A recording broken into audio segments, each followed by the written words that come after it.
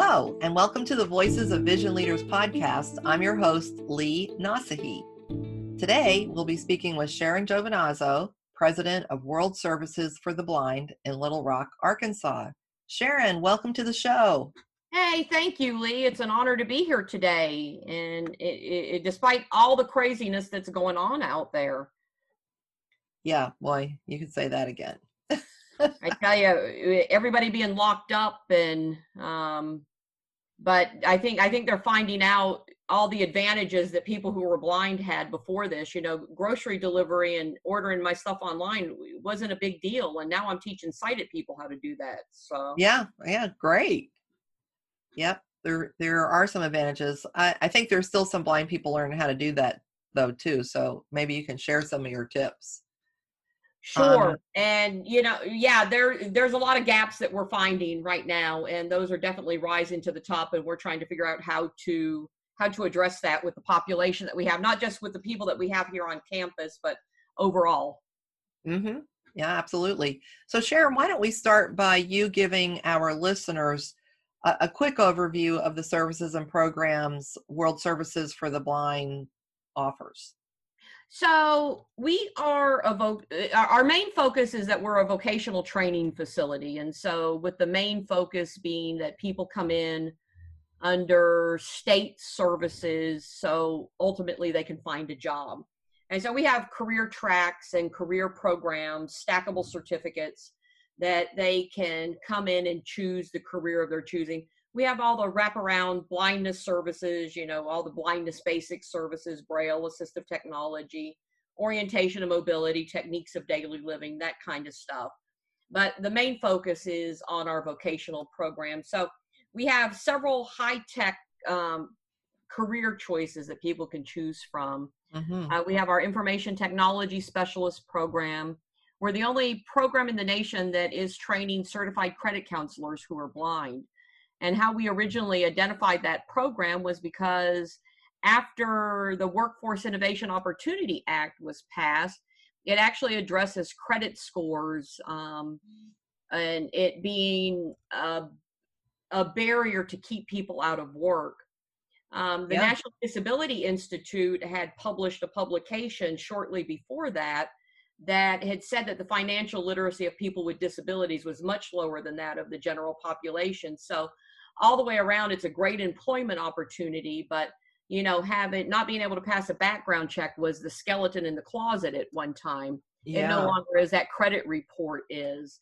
And, not only that, but with a 70% unemployment rate, we have other things that we need to address with that. But we do all of the office basics. So Microsoft Office Suite, we do certification all the way up to certification level. Wow, that's terrific. We have our assistive technology instructor program, which is great. I mean, as soon as we can get people through that program, we have agencies, school districts, state agencies that are hiring I'll bet. people who are blind. So there's a tremendous need for that. And no matter whether you're a person who's totally blind or you have low vision, you get certifications in all of that adaptive software, and you get a great exposure. And all of the programs that we offer on campus, we also offer online, with the exception of massage therapy and our hospitality program. Those are definitely more hands-on kind of programs. Mm-hmm. Yeah. So, I mean, the exciting part of this is that a person can come in and they may want a piece and a part of one program and combine it with another.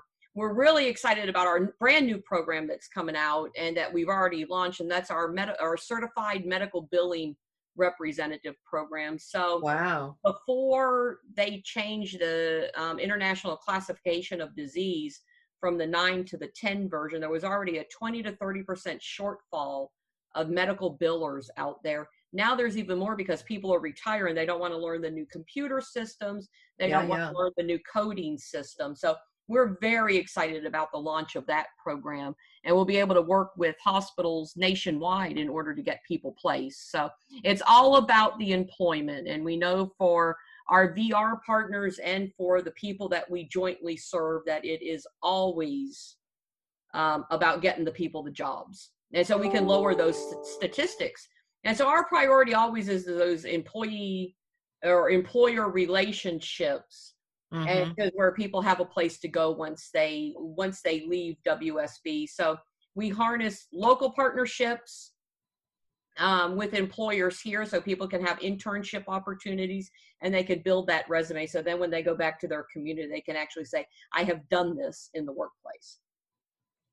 That's awesome. And I'm sure there are many of our member organizations that are looking to hire people with those kinds of backgrounds as well. So I hope everybody is listening and will reach out to World Services for your next employee.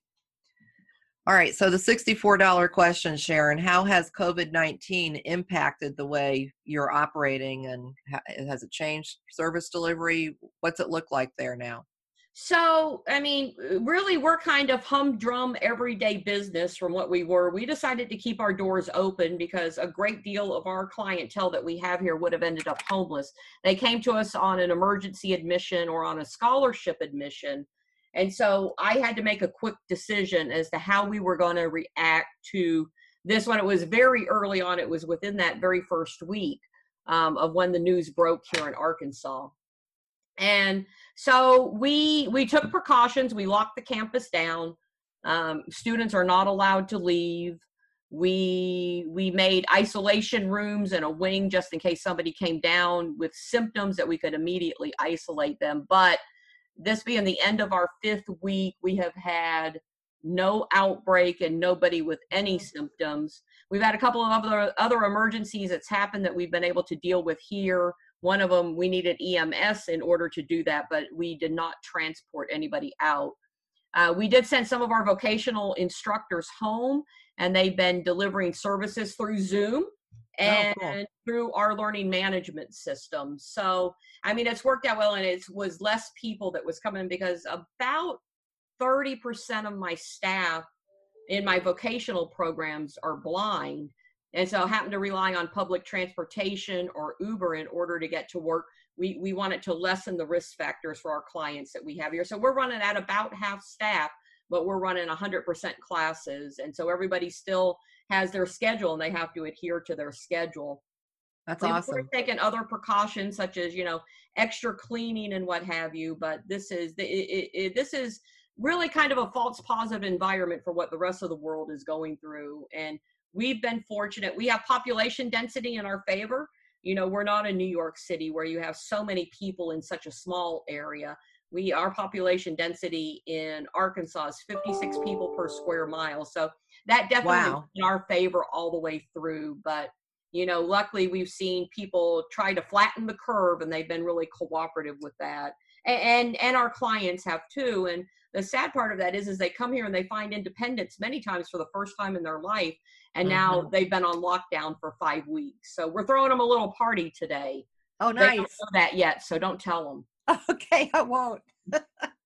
Yeah, so they haven't been too happy with not being able to go out on the town, huh? Well, it's a restriction, and it has been for all of us, and they understand that the rest of the nation, and in many cases, the rest of the world is going through this. And, if nothing else, it's a lesson in change, and it's a lesson in how you adapt to situations. So I just think that this is yet another learning experience for people when they come in. And, none of us knew how to handle a global pandemic. And I didn't really think that we would see it going on this long. But, I think that as organizations that serve people and the organizations, the Vision Serve Alliance organizations who's been out there serving people for so long, that there'll be some processes that will be changed, but it's still that human contact that is so important to the people that we serve, that I know everybody will be glad to get lives back to normal, to include here in Little Rock. So yeah.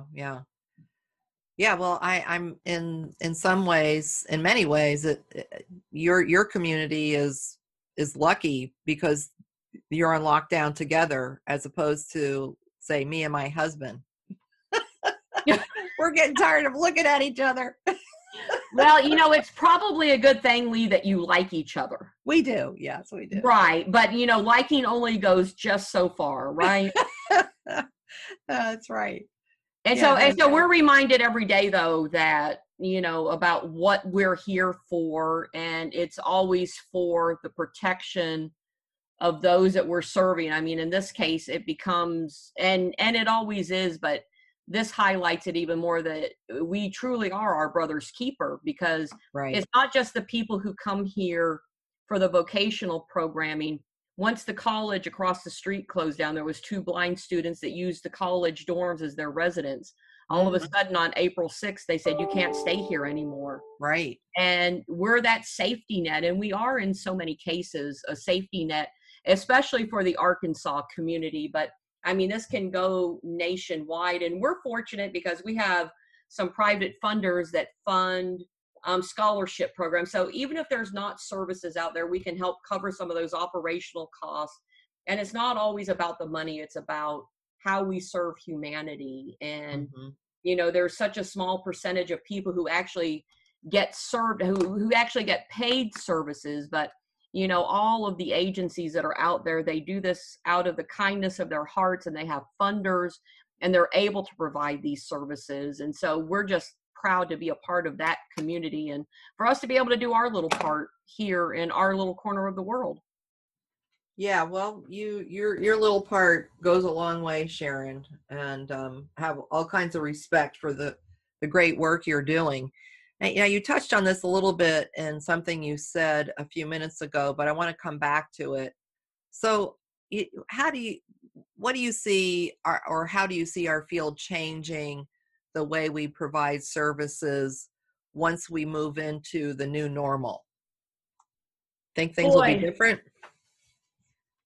I don't know that they'll be that much different. I really don't, because I think that the new normal, it's not going to change what's needed. And there's such a need out there. I think that there's opportunities for us to look at certain parts of it. But I mean, all in all, this is largely a human contact field that we're in. And we still, how are we going to deliver those services? We can't socially distance services for somebody who's just learning how to use a red and white cane for orientation and mobility, or learning how to do their techniques of daily living so they can, manage their household duties and take care of their children and what have you. So I don't think a lot on that side will change. I think what we're going to see in the new normal is, one, it's going to be harder to put blind people to work. In the first week that this broke, there was 70,000 unemployment claims in the United States. At the end of that week, it was 385,000. By the end of the next week, it was 3.3 million. The end of the next week was over 6, and this week it's over 17.5 million. Yeah. There's going to be so many people who's going to be infused into the workforce that's going to be looking for work, that, many times our people are ones that was the last ones hired. So they're going to be the first ones that are going to be gone, or they're in a temp position. Right. And they're not going to have the safety net of the services, because once they have worked for 91 days, VR closes their case. And if they have a job, they're going to have to prove that they don't have that job to go back to. So there's going to be a long period of time. So I think that the new normal will be, they'll be picking up a lot of pieces within the communities where our agencies are. And to know that even within their communities, that they're not alone, that we're all in this together. And that there's resources that one agency may have, that there's somebody that you can't serve in your community, or they need more services than what you can provide. That's where we all come together and we come up with a solution for that. But I think the new normal is going to be, is that we're going to see a lot more people who's going to have a lot more need for a couple of years. I mean, minorities and people who's in a minority population are always hit the hardest. Going back, I'm working on some grants for the COVID funding right now. And, the best way to predict future behavior is by past behavior that's relevant. And so you go back and you look at the recession from 2008 and what happened to people with disabilities and what happened to minorities. And then you look at how poverty and disability all play hand in hand. we're going to see that, and that's going to be 10 times as worse during this one. I think the trajectory of how it went down so fast, I think those that have means will recover just as fast. For the people who don't have means, I think that trajectory will plateau. It will stay on that plateau for a long time before they start to see a way up. So how do we all come together? How do we all put our resources together in this new normal to serve our community as a whole? Yeah. No, I hear you. I think you're right. So, Sharon, Vision Serve Alliance's collective voice is how we can strengthen the impact each of our individual members make. You're known throughout our field as the Queen of Collaboration, and I'm proud to be associated with you. You do awesome work with your sister organizations. Are there any collaboration opportunities with World Services for the Blind that you'd like to share with our listeners? So I'd love to. One of the things, and this is on the service related side of it, that, for a lot of years, the Vision Serve Alliance community has been picking up the pieces where state services aren't doing it. They're providing those blindness basics training courses, and they're doing a great job at that.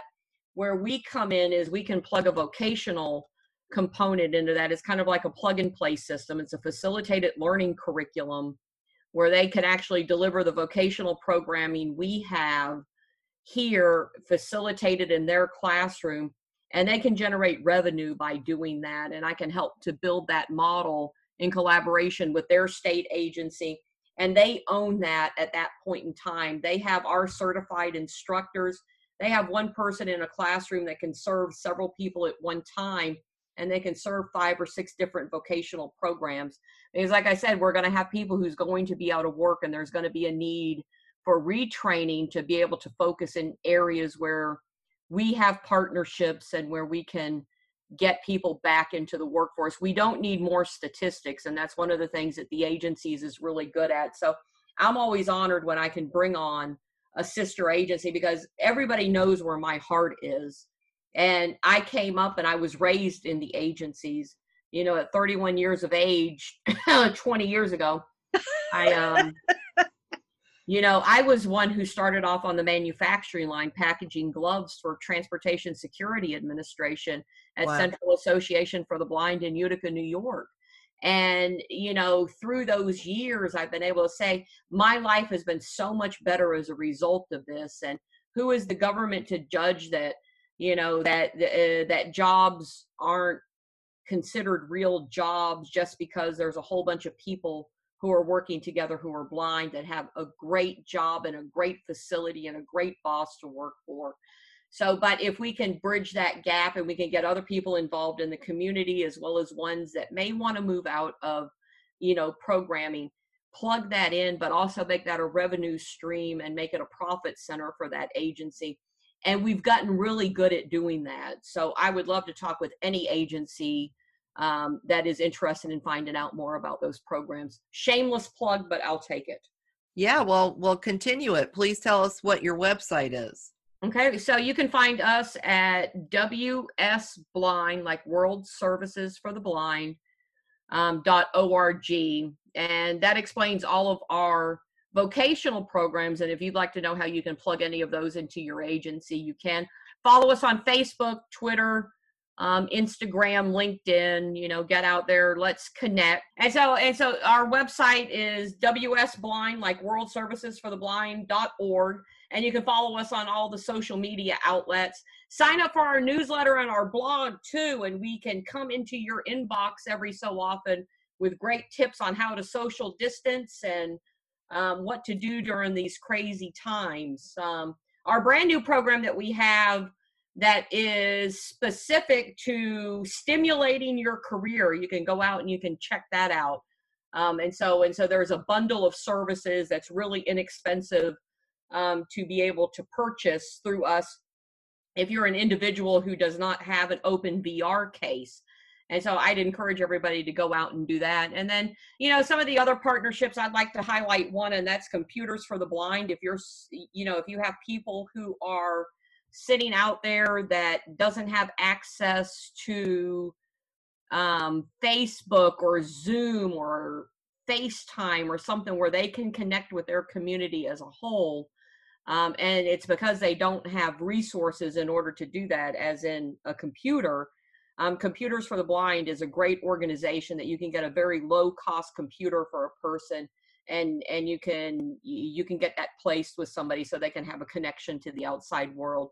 You know, we're social beings, and being isolated, and especially for so long, is hard. And already, as a person with a visual impairment, you may have experienced that before this happened. So we want to make sure that we're checking on our folks that we serve and that they're doing okay, and that we're checking. And Lee, you know, I have to thank you for your words of encouragement, from everything from straightening our crowns to just checking in to making sure that everybody's okay. I mean, we are all taking the blunt of this, and none of us know how to handle this, but we do because we know why we're handling it. So thank you for your leadership in this and for making sure that we're all okay. Oh, thanks, Sharon. Oh, it's always a pleasure to talk with you, my friend. But the show is coming to an end. Oh. Yeah, thanks for joining us today, Sharon. It's thank awesome. you. We appreciate you. Likewise. So this is Lee Nasehi talking with Sharon Giovinazzo, President of World Services for the Blind.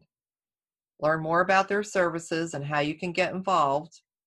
One more plug, by visiting their website at www.wsblind.org. Thank you all for tuning in. And as always, remember to be mission-driven, work together, and make a real impact. Until next time, this is the Voices of Vision Leaders podcast.